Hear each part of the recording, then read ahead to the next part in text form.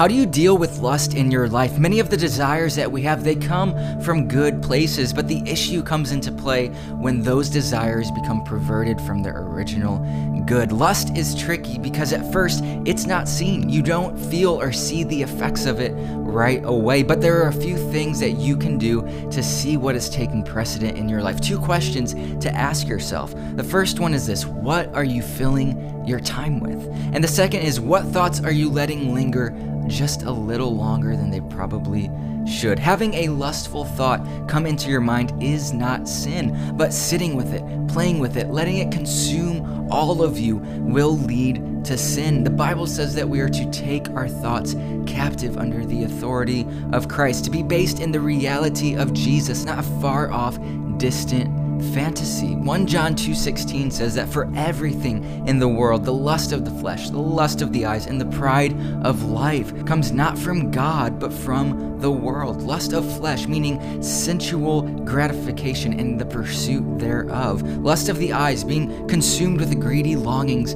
of the mind, and pride of life, being assured of one's own self and ability and the resources found within the world. And then verse 17, John says, the world and its desires pass away, but whoever does the will of God lives forever. The will of God is not for us to be consumed with lustful passions, and yet these temptations and our desires to be consumed with that lust are usually screaming at us and within us. And you know you're not supposed to do it. You already know the feelings that will happen after it's done, and yet there is this war raging within you. And so in that moment, a choice is to be made, either God or your desires. And you might say to yourself, I don't hear God in that moment, but hold fast to the truth that Christ is with you. The voice of God, it's a still, small voice. And when thoughts are plaguing your mind, take a moment and invite the Holy Spirit in. Take those thoughts captive under the authority of Christ and ask Jesus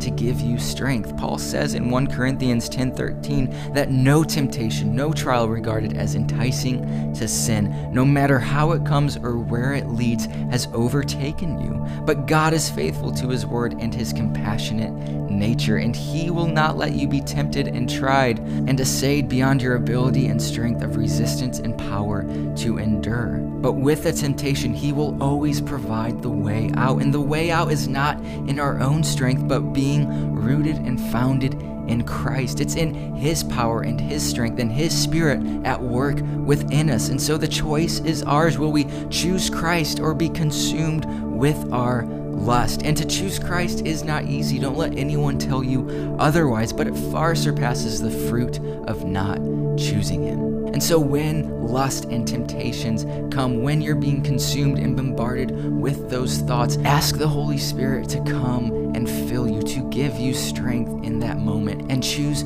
Christ. Don't sit in those thoughts or let them consume you, but take them captive under the authority of Christ Jesus. By his death and resurrection, he provides a way out.